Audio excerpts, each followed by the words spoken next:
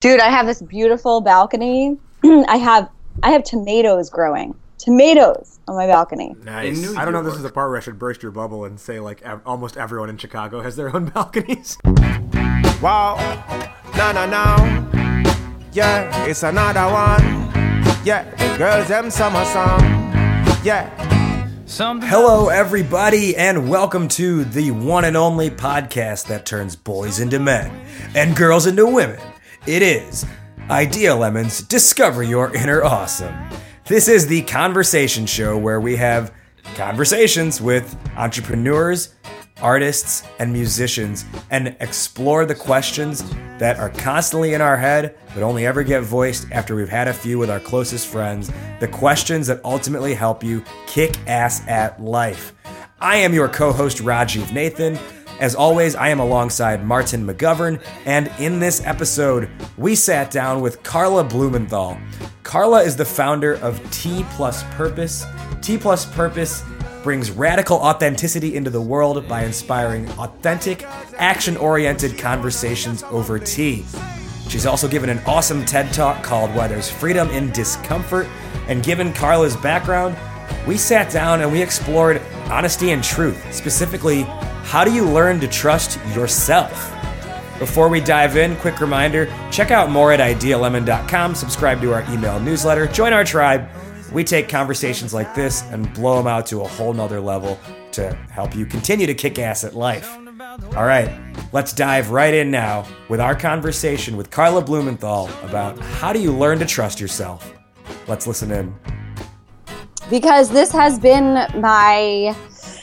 my focus, honestly, my practice the past, I would say, 2 to 3 years. I believe it's the foundation for everything it's the foundation for happiness and growth in my future. Mm-hmm. So understanding myself and growing from there is actually going to make life in the future more, I don't know about easier, but I'll be more in touch and things won't be as surprising when I find out about different aspects of myself, I guess. Mm-hmm. So, do you guys trust yourself? Like right now? As a person? As a person. Like, what is it that you do and do not trust about yourself? I think overall, yes, I do trust myself. Again, that's the answer to every... Yes, of course I do. I'm 100% perfect in every way. You are the Mary Poppins of podcasts. No, but I think that came through a lot of, through learning to trust yourself, right? I think there are several years of kind of cutting through bullshit and figuring out who do you want in your life, what do you actually want to do with yourself. So, certain friends get cut by the wayside as a result of that. Who's on board with what you're doing, I think, is really important. Who's on first? Yeah, who's on first. I think those things really help you learn to trust yourself. And then I think, too, just going through shit that, going through things that you realize you don't like doing and that aren't for you help you, these, I don't know if you want to call them uncomfortable situations, because when you go into them, you probably think, yeah, I'm going to enjoy this. But, just take professionally, for instance. In college, I really thought I wanted to work in sports. And then I worked in sports in college through some internships, and I was like, I don't like this at all. I mean, it was, kind of fun, but I was like, I just want to be a fan at these games. I don't want to have to work the scorer's table while I'm at these games. And then so it's trial and error. It's okay, I tried that. It's not me. What do I try next? Okay. Yeah.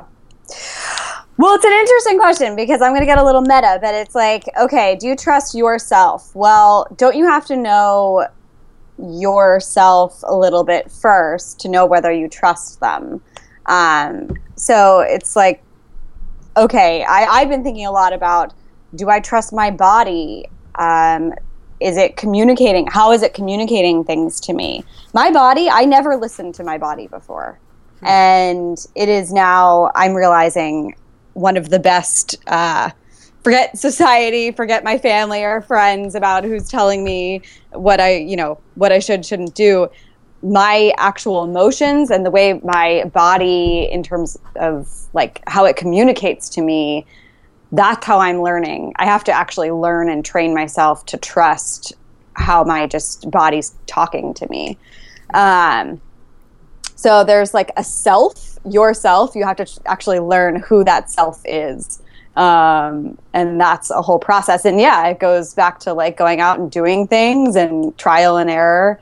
But there's several components to that. It's like doing things and then trusting your actual body, which is just communicating to you, and then trusting your emotions and your gut. And that's your intuition and your gut is something that's, I think, a practice, because our society tells us how to really not listen to that too much. Yeah, I think that's a really great point, because you think back to college, or you read about what it is to start a startup, and you see on people's posts on Instagram saying like, if you're not up all night, you're not hustling, kind of a thing. And it's always an interesting take, because we're taught that if you just continue to work nonstop forever, you're going to succeed.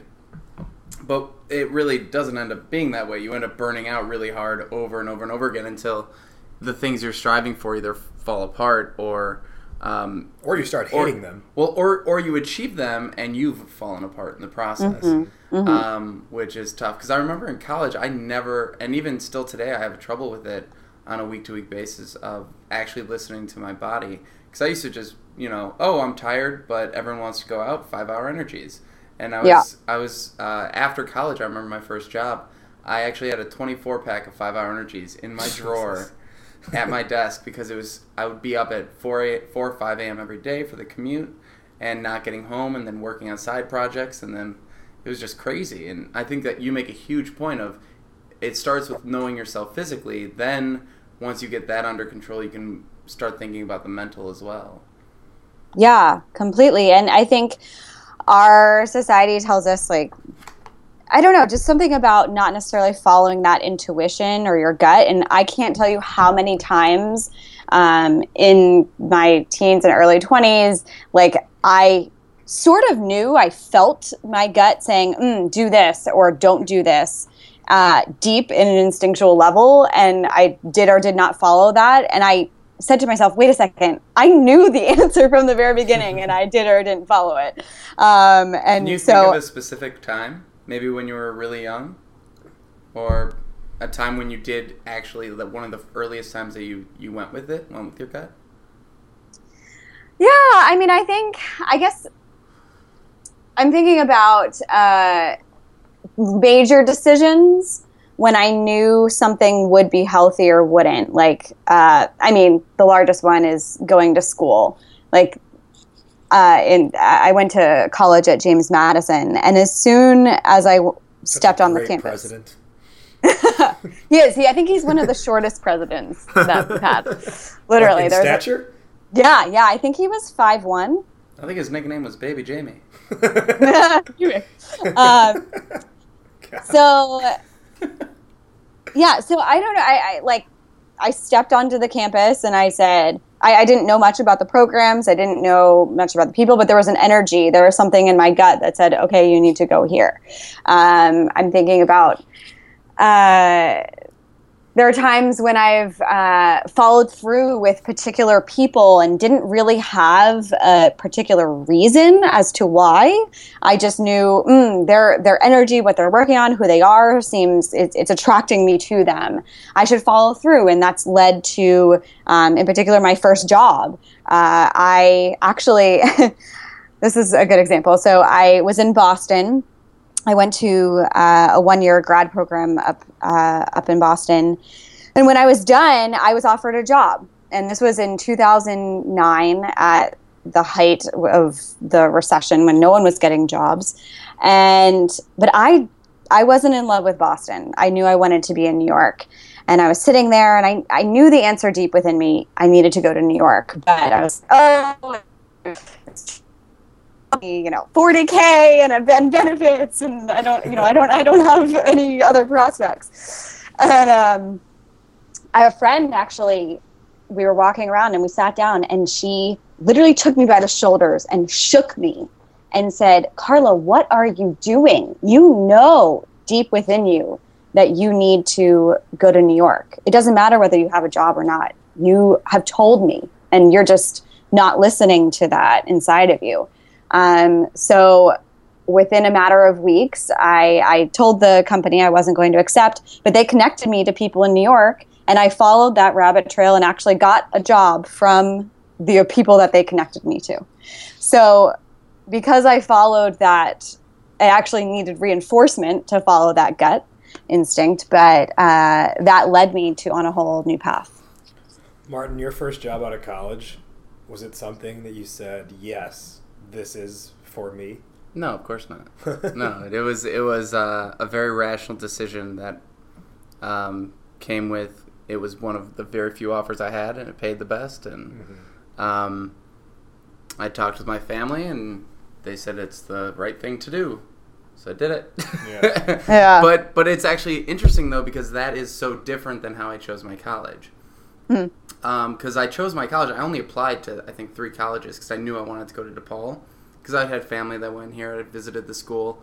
But the whole time that I was applying to go to DePaul, and when I accepted at DePaul, and at the end of my freshman year, and the end of my sophomore year, at the end of my junior year, the end of my senior year, my mom would keep asking me, you know, the first time you saw this place back in high school when your brother was here, you said, I'm never going to DePaul. I hate being on this L. I'm never going to this school.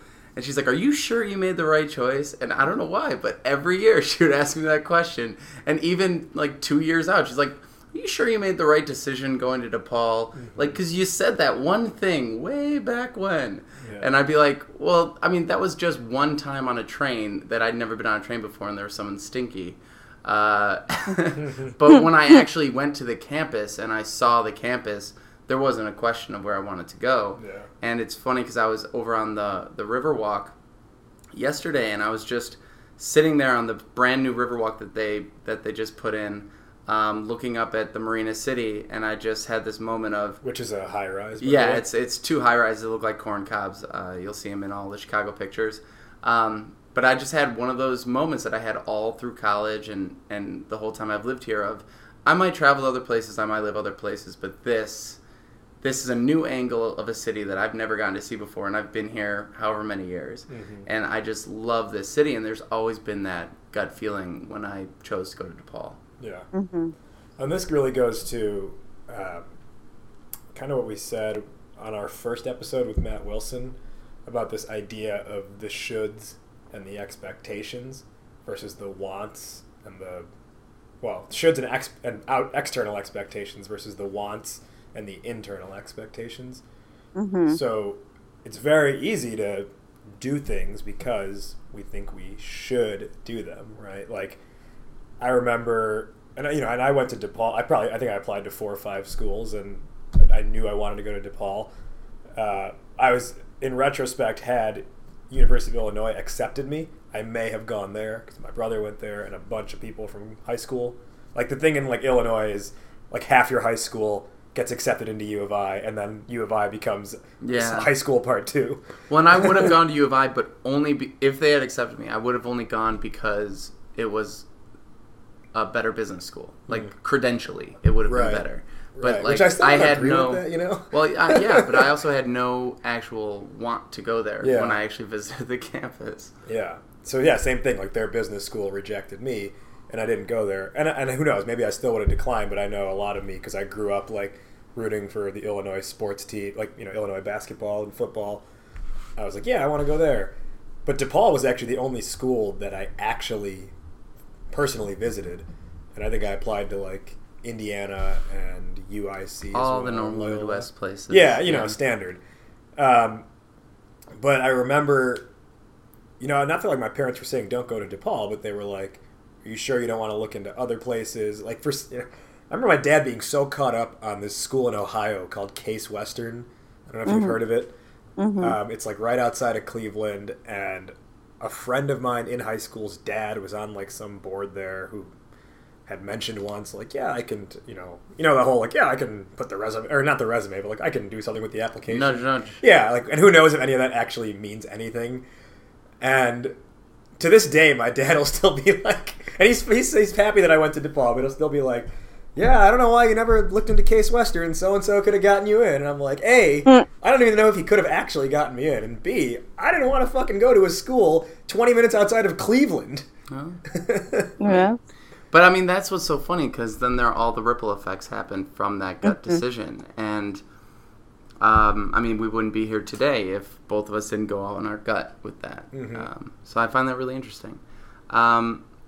When we approach so like there's the big decision, trusting yourself, but then there's also kind of the smaller everyday decision, trusting yourself. And Carly, you had mentioned the daily practice. Well, you had mentioned practice, how trusting yourself is a practice that you approach. Do you have routines that you do daily as you kind of go through that?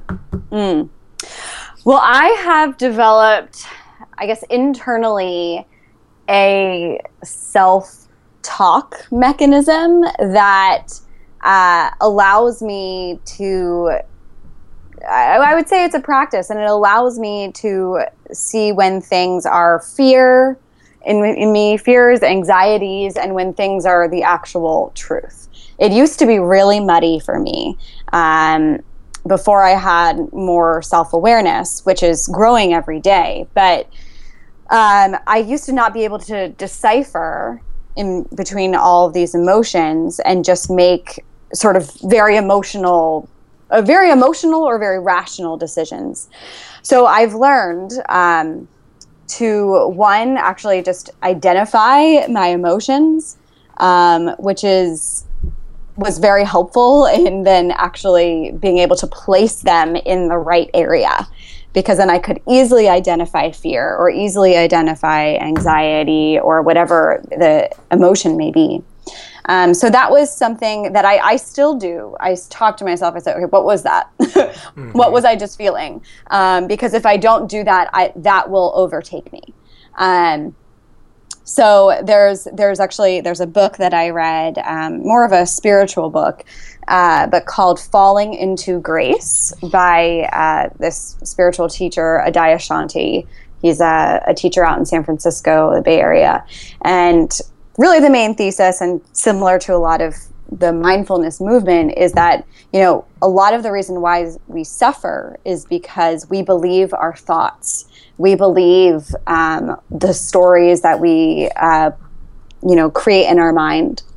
So I think one of the daily practices that I have is just emotion labeling, so that I can make better decisions more in line with myself. And actually just started coaching as well, sort of around this concept. It's like basically emotional development coaching and coaching around empathy. And really the first several weeks are all about just emotion labeling, because that's the foundation to building on top of that self-awareness and then more practical, I guess, daily practices, like, I guess meditation and some other aspects you may incorporate. But I believe that emotion labeling is sort of that, it takes a long time and is a daily thing that I need to do. I think the emotional labeling, that's really that's interesting, because I know oftentimes, and this is something that sometimes I get mad about, or not mad, but frustrated with, is I have trouble actually just experiencing what's happening. And I often, in any given moment, I'll think about, I'll have the thoughts of what's happening, and then I'll also take a step back and say, why am I thinking about what I'm thinking about? So it's like a second layer deeper. But then that can get frustrating, because I'll just be like, can't I just experience this for what it is and not have to do this double thinking about it and just enjoy it or just feel it, and not have to analyze everything? Yeah. That's true. That's another side to it, is I think, then it becomes, then you end up thinking a lot.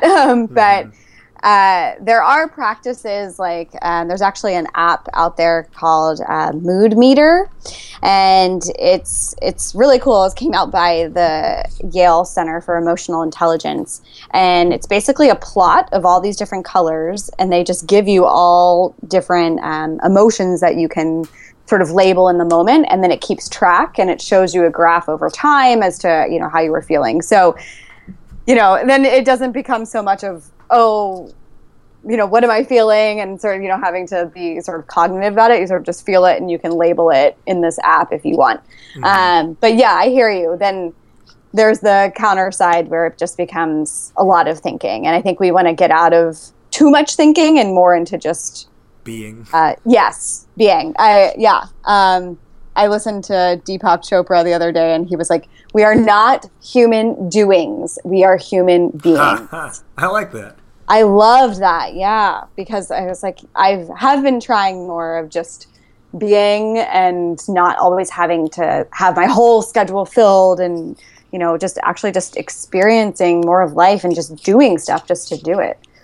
Yeah, I think you guys made so many good points there. I think the one thing with that Mood Meter app, someone else had recommended to put a reminder on your phone that just pings you every couple hours and asks how you're feeling. That way it doesn't interfere with, like, in the moment while you're experiencing something extremely happy or extremely sad, you have to take yourself out of it. It's more of an, like leading up to this or my general mood throughout the day. So I like that it tracks it sort of at random or at intervals so that you don't have to go into it and come out of it and go into it during the heightened moment. And then also with the human being aspect, how do you guys actually feel you can... what's the question? How do you guys actually feel you can separate yourself from that overthinking aspect of it? Because I even when I am kind of going with the flow, unless I'm really exhausted or something like that, I feel like I just constantly ruminate. That you do. Yeah. So, like, I don't know. I feel like some of the reasons that people will not listen to their body is so that they can push themselves to a point where they can turn off their brain, or like people who will work until they fall asleep, because if they try and go lay in bed, they can't stop thinking. So they just get back up and, I'll just work until I literally can't be awake anymore. And I know I've done that. And so, are there ways, I know, you mentioned meditation. I know Raj does it every morning. Are there things that you guys have experienced that maybe calm you down or have helped you become more of a human being and not a human doing or whatever it was? I like that phrase. I think, meditation's been a huge part of, which I just started doing this year. That's been a huge part because it helps me organize my thoughts. Like, I don't sit, like, right now I'm at 17 minutes a day, and I've slowly been building up to get to 20 minutes a day, maybe a little bit more, we'll see, but right now I'm at 17. And those 17 minutes is not me sitting there trying to get to zero thoughts or trying to say I need to turn my mind blank. It's me I focus on my breathing, and then I think about what's going on today, what's important versus what's unnecessary, and what do I want to get out of today, kind of thing. So I think that puts me more puts me in less of a go task mindset, and more of a, hey, I'm doing this because I want to do it. And I don't know if that gets me more to the human being or more to the human doing, but that's just that's how I'm interacting, or how I'm perceiving things going on. Attempting to address it, yeah. Yeah. Yeah, I think I have what I would call meditative practices. So I've started, I would say the past couple of months, eating my food very intentionally. So I always used to just scarf down whatever was in front of me. When I worked in advertising, I was always eating dinner at the office at 8 o'clock and just eating whatever was there. And now I'm very much, whether I'm making my food or if I'm, picking it up somewhere, I still I smell it. I like eat it slowly, or at least try to. Doesn't always happen, but at least I say, okay, I appreciate this. I'm going to eat it slowly. And then I actually feel more full. So there's, I think, meditative things that I'm trying to incorporate. So eating slowly. Another one is, I mean, being in New York, I walk a lot. But now I've just been going and walking for no reason, without going somewhere. So there's like a little dog park down the street, and sometimes, I'll just go and walk around there and look at the kids and the dogs and, everyone hanging out, and just not having a particular purpose, and just saying, okay, this is 15 minutes, that's it. And I'm, going to come back. But at least it's a wander opening walk. it. Yeah. We kind of did that yesterday. Yeah. A little bit. Well, we did that yesterday, and I also did that on the way back from where we were by the Starbucks. I walked down that riverfront, man. It really does allow you to kind of zone out. It's great. Yeah, I like that, the wander walk. I used to do, when I was working at an ad agency, there were days where I would just get up around lunchtime and just walk 20 minutes around whatever direction I felt like going. I wasn't even necessarily going to pick up lunch either. I may have even had lunch that I brought with me at the office, but I was just I need to step away from everything and just kind of I don't know if decompress is the right word, but reset at least. Yeah. Well, and to do it without, and I think without intention too, because I think a lot of times when we're walking to work, or we're running, people listen to music. So when I walk to work in the mornings, I tend to listen to podcasts or audiobooks. And I used to listen to music while I run, but for running, I've stopped listening to music just so that I can totally be clear-headed for once in the day, right? Mm-hmm. And every once in a while, I'll overdo it with audiobooks and things like that. And so I'll be on the commute, and I'll just be like, all right, this is a no-headphone day. And those days can kind of, clear out your head a little bit. And maybe it's finding ways to have the morning be with something and the evening be without, or vice versa, things like that. Well, on the flip side, though, I mean, these are what we've mentioned just now are the unintentional things, but I think at the same time, doing things with intent are just as important. So, on the meditation front, right? The whole reason, and I've tried meditation before, right? We tried it for Ideal Lemon stuff 2 years ago, and it didn't stick. Because I had no intent behind it other than, hey, maybe I should try meditation. Mm-hmm. Versus this time around, I started at the beginning of the year because I said, I have a lot of negative thoughts in my head about my ex-girlfriend, and I need to let go of those and get over her. And that kind of set me on this, literally, it started with me saying to myself... Yeah, exactly. It started with me saying to myself, I need to breathe in positive thoughts and breathe out negative thoughts. And then that just gradually turned into... slowly, one by one, you start to just forget that was even thoughts in the first place, and you're just kind of over that thing, and then you move on, and now it's now it's now my headspace is, what do I want to do for myself today? What do I need to get done? What do I want to get done? What's something that could interrupt that? And that didn't, none of that happens unless my original intent to want to get more in touch with myself was, hey, I need to get past this negative mind state that I have. And it's funny, I think if you listen to our first few podcast episodes, you'll notice a difference in how I talk in those versus how I talk in the podcast now. Because and I know it at the very least. I don't know if other people would know it, but there's stuff that I'm always holding back. Well, I'm never listening to you talk. So. But there's stuff that I'm always holding back saying in some of those episodes at the start, because I know that I still haven't gotten over that one thing, and I don't necessarily want to make it public yet. But now it's I don't give a shit. I think that also plays into what you had said earlier about the mental stories. And I really like that point because that can be a very small mental story that you tell yourself, such as, I'm trying to get over this X, and that's why I'm doing this. Or it can be a big mental story of, I wish my life were this way, so I need to quit this job or something like that. Mm-hmm.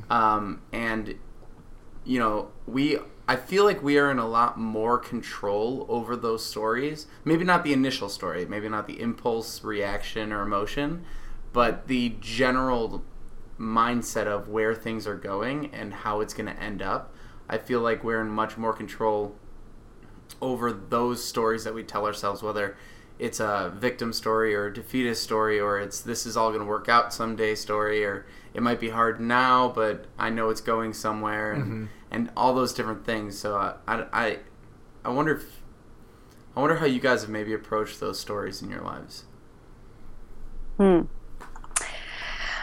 I mean, I'm thinking about, it's like, how do you even know that it's a story? I mean, we all have a frame of reference, so I guess we're always in some type of story to some extent, is what I'm realizing.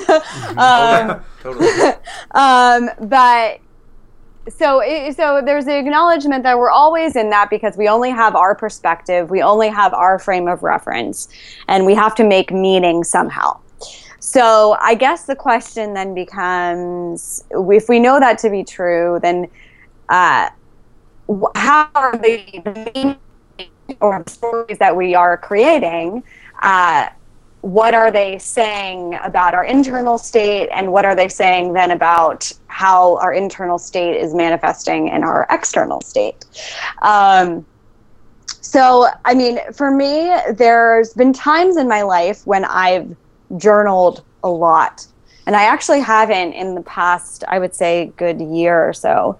But I'm actually looking right now. I think I have like 7 or 8 journals from maybe the past 5 years. So every couple months I would journal. And through that, I'd actually be able to maybe during the act of journaling, not necessarily recognize the story, but by looking back and seeing, oh, I had this perspective, and maybe this was healthy or not. It gave me almost like I was reading someone else's whole story they had written out, and it gave me almost a third person's perspective. So then I could see the meaning that I was attributing. So that was something that was useful for me. I haven't made it very consistent long term, but it gave me a platform then to look at what I was doing. That is such a good point. Yeah, because I remember I had actually a conversation yesterday about the lies that we tell ourselves in order to get through different situations or difficult situations. And there's kind of the short-term lies, and this totally goes back to how do you trust yourself. There's the short lies like, oh, today I'm going to, like this coworker, regardless of how much they might annoy me. Or there's the lies of, this relationship is working when it's really not, and you're trying to fix it, And there's lies like, I'm the type of person that exercises, but you never actually go. But you just, want to make yourself feel good. I pay for a gym membership every month. Yeah. The money's going to a gym, so I must be in shape. And I feel like those are the lies with that journals and this type of meditation that I'm not very good at meditating. I did it for a little bit, and it totally fell off. But journaling, when I had hit like 30 plus days in a row, and I just went back and read through a good 15 or 20 of them, I was just like, oh, yeah, all right, I've been lying about a lot of things here. Because the words are the words, and especially if you're using like 750 words where you have to hit 3 pages every time you journal, it's exposing. It's amazing. I don't know why, but I've never been one to get into journaling for as much as I love writing. And are you scared of what you might discover about yourself? No, I just I do it and I'm like, I'm not getting much out of this. Or how deep do you go? I don't know. I guess I've never really have tried it, but I suppose my version of journaling is creating music. I suppose. Yeah. That's my out. I'm a rapper, Carl. I don't know if you know that, but that for me is my outlet to say these are the thoughts in my head that I want to put out and that I need to get out of my own head. Yeah. You know what's interesting? Actually, when you bring that up, I realized even though I haven't journaled recently, I've started something in my iPhone notes where when sometimes I get these really intense feelings and I notice that I have a word associated or a phrase associated with it. And so I've started creating iPhone poems. And I've just posted a couple on Instagram, not many, but I have a lot of them just in my notes section. And some of them are beautiful and some of them aren't great. You know, they're about random things on the street. But I've realized that the practice of me saying, I feel something really intense right now. Let me whip out my iPhone and write it. Like, I just create these poems that, you know, it is cathartic in some way. So that allows me not necessarily have to do with lies or anything, but more of a meditative practice, back to the earlier conversation of just like putting that and releasing that. My iPhone note, little yellow sticky note thing in my iPhone is littered with rap lyrics that I come up with from time to time. Yeah. Yeah, and I think that those things, because they hold up a mirror to you and make you see what's coming out of your head instead of, I feel like, I don't know, you watch a lot of people who maybe are on the news and they're just the talking head commentators, right?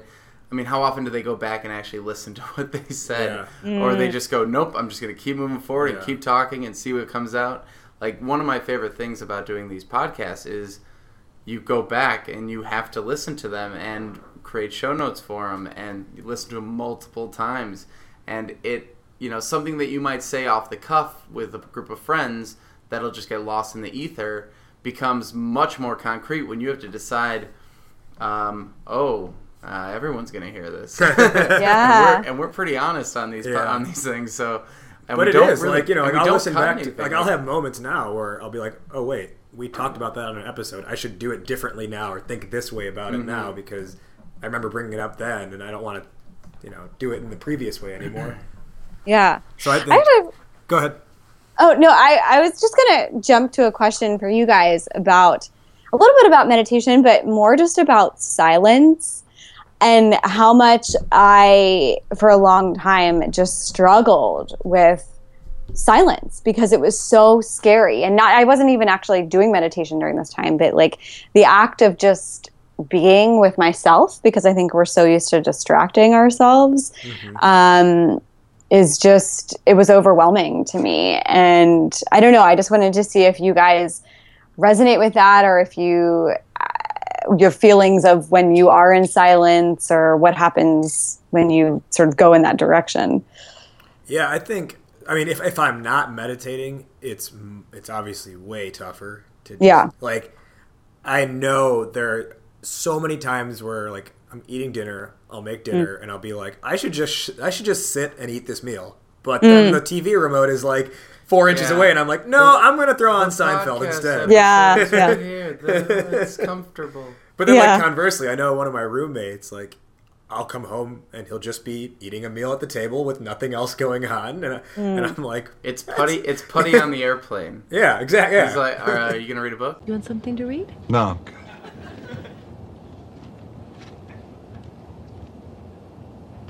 Well, are you going to take a nap? Or... No. You just going to sit there staring at the back of the seat?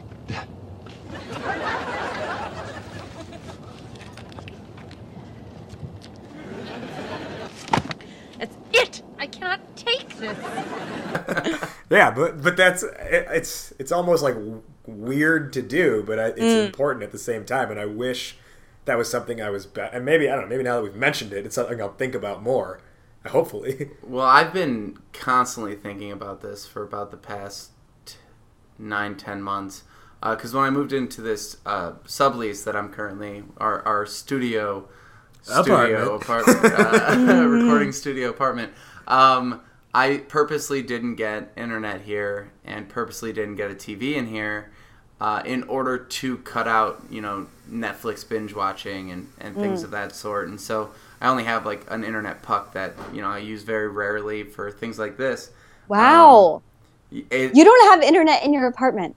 Well, I'm also not in my apartment all that much, but I'm not, because I have internet at work, but no, I don't have it in my apartment right now, and it leads to some interesting things. So the first thing was maybe I should have gotten some board games for my relationship, but when I was in it, but also just the fact that I'm hyper aware of when I am distracting myself. So going back to the initial question of how do you know, how do you learn to trust yourself? I would say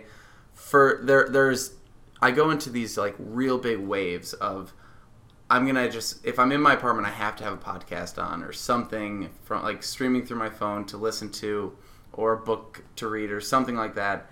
But then I'll also have those moments where I'm, on the phone on Facebook and I'm like, I thought I got rid of internet for a reason, and I'm still sitting here just scrolling through this Facebook feed on a tiny phone. But because it's so apparent, because it's in my hand and I'm just kind of so focused on my hand, what ended up happening was I started getting really bad lower back aches, because I would always be looking at my phone while I'm walking, looking at my phone in my apartment. I was always with my head down, and I ended up, this kind of plays into what I said earlier about, stop listening to the podcast while you're walking to work or things like that. And what I would do is now I'll look down on my phone and be like, no, you have to have good posture. You have to make sure you're looking at the things around you, and I'll put the phone away. And so what this has done, while it hasn't necessarily gotten me off of, the internet addiction, it has made me hyper aware of the times that I do pull out the phone as a crutch. And now, because I'm aware of it, I can put it back away. And I've noticed myself doing that more and more as the months have gone on. Yeah, and I think what's interesting in your case, and you have a history of doing this, is you take something to the extreme and then figure out how to back off to like the happy medium. Like last year, a couple years ago, was like, I'm going to cut out drinking out of my life for, what was it, like 4 months. Yeah. So you could figure out how far could you take it, and then I know I can take it that far, so now I can back off to whatever level's comfortable for me. Exactly. Well, and that's a big thing, going back to the first point, which is to really listen to your body. And if you're, we were doing networking events, we were hosting events, and that was also during the time where I had overbooked my schedule to the point of pure exhaustion. Events on events. And I might have already said this on one of the past ones, but there was a Friday night where, because I cut out drinking. It wasn't I cut out drinking. I cut out going out on Fridays and things like that. And the goal was to see like what I would replace that time with, and how I would approach this new kind of I almost wanted to be like late 30s. I wanted to see what that's like. Remember the other day when someone was like, do you like that you're starting to get gray hairs? And you're like, I've been looking forward to this day my whole life. I can't wait. I can't wait to be old and have but it was really weird, because before that I would have almost panic attacks if there wasn't something to do on Friday. I'd get home and it would be quiet. Exactly what you said earlier. I'd be at home in a quiet apartment, and if I don't find a good show on Netflix, oh my gosh, now I have to actually think. And I just remember after there was one night where I came home on a Friday and looked at my phone, and usually people would be like, "Hey, are you coming out? Are you coming to this thing?" And I'd be like, "Oh no, I'm trying to stay away from partying right now." But then there was this one night, and I was like, "Oh my gosh, no one's texted me," and I had like a little mini panic attack of like, do I not have friends? No, yeah, like I pushed it too far. Yeah. Now I'm out. I'm outside, completely outside the circle. And then I actually, like, right after that initial moment of panic, I went, "Oh wait, I'm completely outside the circle." And I put on a record, and I opened a book, and I had a really nice night. And went to bed at like 10:30 and woke up at 6 a.m. on Saturday and went for a run. I was like, "This is great. This is wonderful." As much as I like, and obviously I enjoy going out and all that stuff on weekends, I can't tell you the weekends where like either I turn in early on a Friday night or don't go out Friday night, and I'm up at like 7, 8 a.m. on a Saturday, and I like work out or something. I feel so good about my life. Yeah. Which I think is like, you almost feel superhuman. Yeah, I know. It's like people are like groggy, and you're like running past them. Yeah, I know. But then it's like 11 a.m. and you're like, I've done everything. But then you get like 11 a.m. nap, and it's like, oh, yeah. Awesome.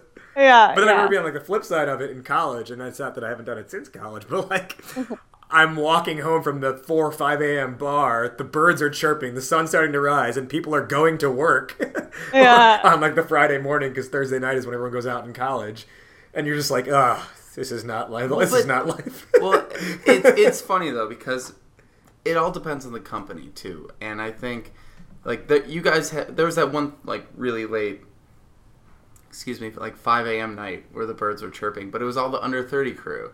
And like, I mean, I think I had headed out a little early, but you guys like stayed out till the sun came up.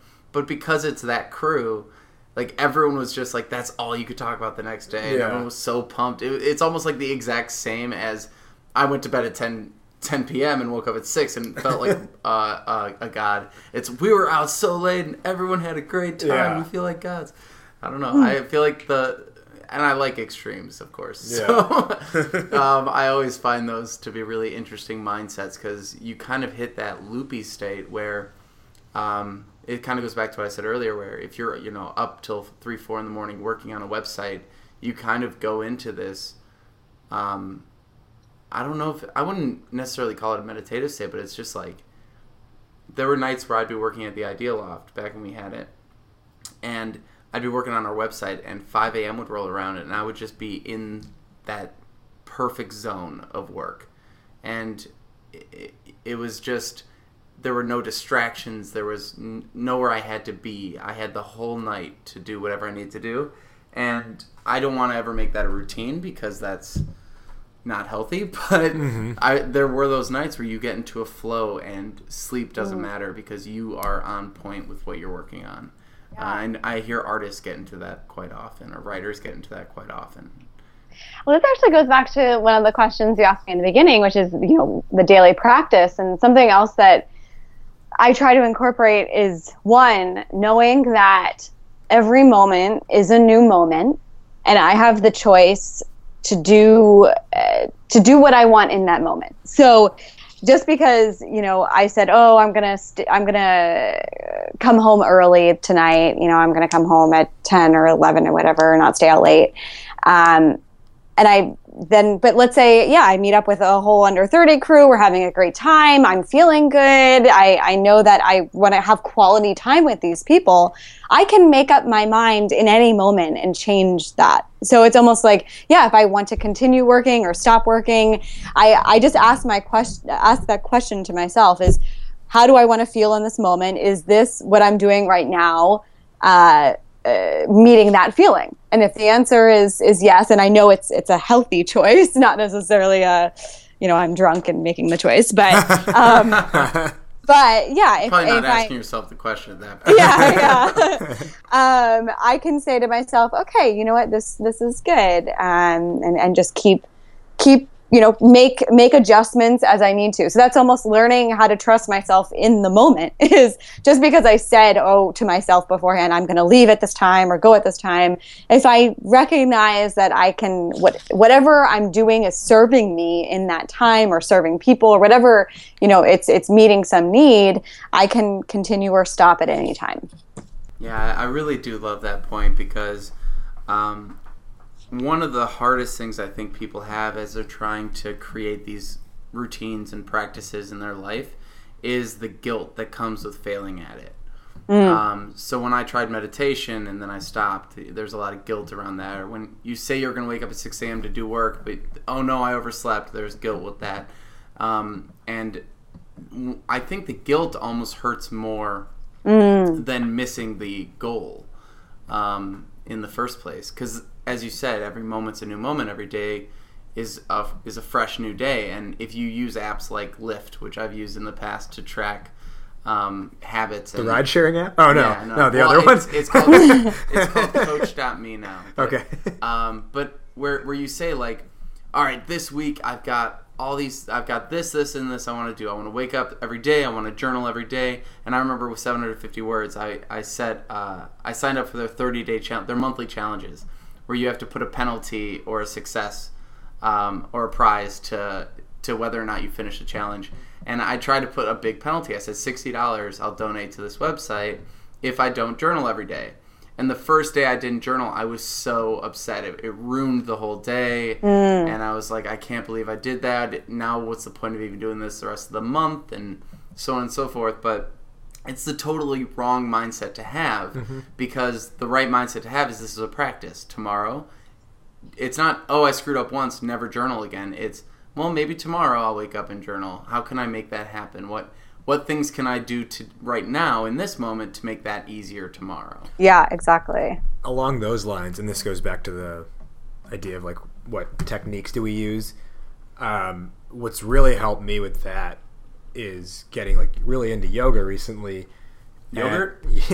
Yoga. And you know, at first it's like you look around at the other people in the room and they're doing, you know, whatever pose better than you. They're getting upside down, all that stuff, and you're like, oh man, I'm not as good as them. But through the instructors as they talk about how to, you know, go about yoga during the class and just through doing it every day, you start to see like there's no need to compare yourself to the other people who are in the room. Even when they're levitating Exactly. and you're just struggling with downward dog. Exactly. But like with that mindset, it's like, you know, everyone else there started practicing yoga at a different time in their life. So how could you possibly say that you're worse than them or better than them because you're doing the pose differently than them, or you don't do it as good, or you do it better than the person? So then why did we get grades in gym class? It never counted on the GPA though, right? I don't know. But that's something that's really helped me though, is like this idea of like, should I really be comparing myself to so-and-so, or should I just be happy for that person for being able to do it? And that carries over to like the stuff with our business. Very much. You know, carries like over to stuff. I look at someone like so Matt Wilson, right? He was our first guest. He started a podcast after us, and he's probably going to make it on the iTunes New and Noteworthy very soon. And I don't look at that and I'm like, motherfucker, Matt, you asshole. I'm like, right on, dude. Like, good for you. Like, I'm very happy that what you're doing is working very well for you. You got a good 10 years on it. Yeah, you know, yeah. Of backlog work. Yeah, exactly. He might have started a podcast after us, but he's done so much business-wise more than us and before us. So I'm like, you know, I'm not surprised that he's ascending faster than we are, and I'm happy for him instead of being mad at him. So I think that comparison aspect is huge. And then the other part too is with the point of like, you know, the guilt or like the do you stay up late or whatever. I think there's a lot of times, I think particularly with building businesses, is we think there's more people who are watching than actually are, or more people who are paying attention than actually are. So like, for instance, there was a time a couple weeks ago, you know, at this point with Idea Lemon, I've gotten pretty regular with the emails that go out. It's like Monday we'll be promoting the podcast, and then Tuesday and Thursday will be a particular story / blog post you get via email. And a couple weeks ago, I was like, oh shit, it's Tuesday night, or it was Thursday night, and I hadn't had anything written, and I was like freaking out for a moment. Then I was like, but wait, I don't think people are sitting at their desks going, where is this goddamn Idea Lemon? Meanwhile, I'm sitting at my desk saying, where is this goddamn I'm waiting for something to shoot holes in. Damn it, Raj. Give me But that kind of thing, you know, like it's like removing yourself and being like, how many people are actually paying that close of attention to this? And are, you know, like, who's really noticing your exact process? Only you. And are. if their goal is to point out the things you're doing wrong in a negative way that shoots you down, they're probably not someone you care about anyway. Right, yeah. Like if they're saying, hey man, saw a misspelling, just wanted you to know. Like versus, hey man, why don't you edit your site, you loser? Like, no, like that's not the right person to be caring about. Yeah. Well, and then it goes back to like, what is that person? What is their mental state? Like they just are obviously projecting something onto you. And that's something I've had to learn. In middle school told me you have to have the Oxford comma. That's all. You know what they say about the Oxford comma. What's that? Who gives a fuck about an Oxford Yeah. What? What song is this?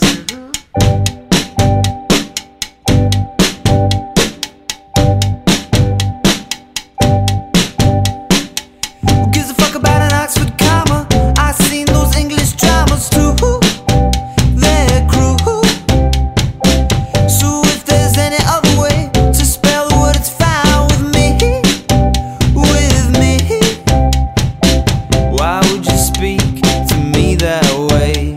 Especially when I always said that I haven't got the words for you. All your diction dripping with disdain. I actually heard someone the other day, or a couple months ago, posted some article about how a semicolon should never be used in non-academic writing. And never use the word very. If you use the word very, according to my AP English teacher, you are lowbrow. Oh. Or just as something bad in email. I just wanted to check. Oh, I hate that when that happens. It's the most like dead fish handshake version of like asking someone for something. Hey, I just thought I'd see how things were going. Did you get that contract signed? I think it's very cool that it's just, a great word. Oh man. We should go back and count how many times we've already used those mistakes. Yeah, exactly. I want to count all the likes we've used in this. Yeah. All right, so we're running up on our end time here. That was pretty quick. We had a fun time. That was awesome. Before we wrap up, Carla, tell us about Tea and Purpose, what you're working on, where people can find you. By the way, I drank a cup of tea in your honor today. That's amazing. I love that. And it was done with purpose. It was. Purpose of the podcast. On purpose. So one of my several projects is an organization I started called T Plus Purpose. And really what we do is we host small groups for women. Right now it's just New York and Seattle to get together and connect more deeply with themselves, but in community. So we have monthly topic areas, themes, and we host like sort of a facilitated discussion. So we're reshaping things for the fall, where there'll be just 10 women going through the same program together. So that is up and coming. But if you go to the word TEA, word plus, purpose.com, whole bunch of info. And I also am coaching as well. So I coach, in particular, men around empathy and emotional connection and deeper intimacy among their, partner and within their, friends, connections, and developing a deeper connection with themselves. So that has been a fun process, and always, looking to meet with new people and learn about their stories. So there's more details on the T Plus Purpose website. And in my life, I do a bunch of different projects. I am a marketing consultant for a bunch of different girls and women and mental health businesses, and just having a good old time in Brooklyn. Right on. That's amazing. And you also recently gave a TED Talk. Do you want to let our listeners know the title of that so they can look it up, and we'll throw it in the show notes too? Sure. Yes, so I gave a TED Talk called Why There's Freedom in Discomfort, and goes into some of my story about, I'll just give the high level, about losing my job, breaking up with a boyfriend, and getting bed bugs all within 3 months, and how I sort of then connected with myself through just the silence, and then launching T Plus Purpose and putting out more love in the world. Nice. I've had bed bugs before. I don't know if I want to admit that on air, but they're not fun. Yeah. Get out of my studio. It came from transferring a mattress, like when I was moving apartments, and it was in like the flatbed of the U-Haul pickup truck. You shouldn't move your mattress on the L. It's very strange. Yeah, well, I should put it in one of those zipper bags.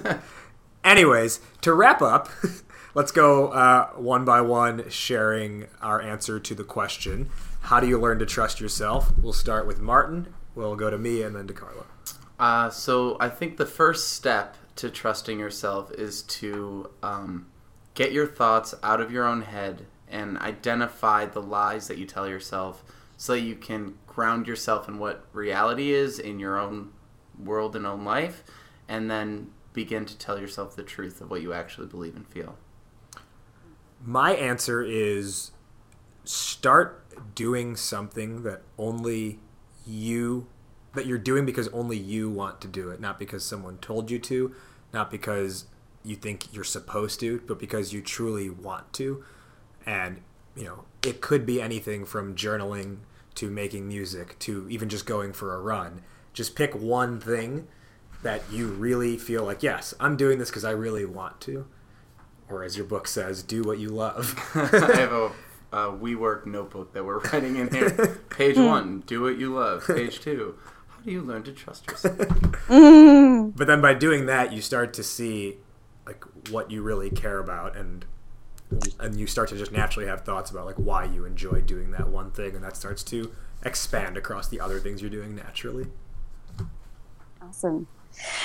So mine's not going to be too surprising, but it's really just listening to your body. And what does that mean? That means, finding and feeling, not just thinking, but feeling what you are, what and who and why you're attracted to particular things, and understanding that, energy exists and you have an energy, and, there are projects and people that have energies too. And so how can you trust your body, your gut, to be attracted to those right projects and people that have similar or different energies, whatever you feel is right for you.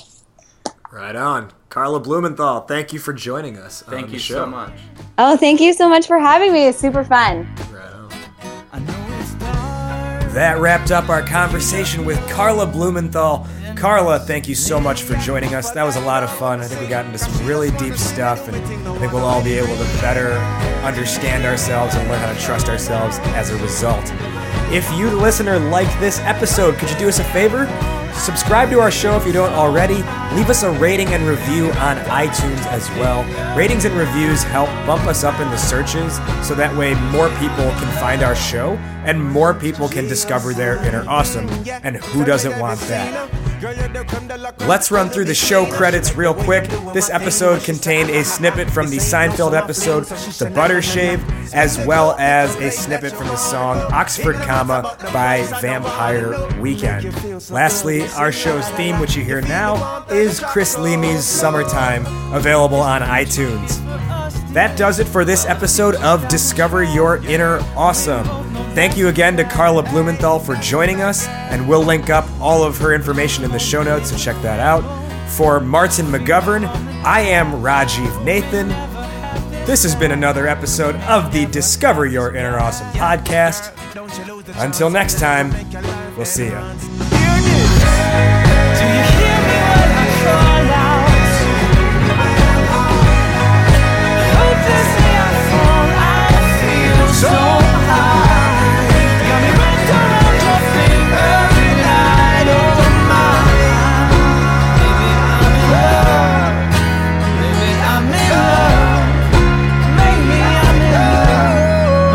Just the summertime.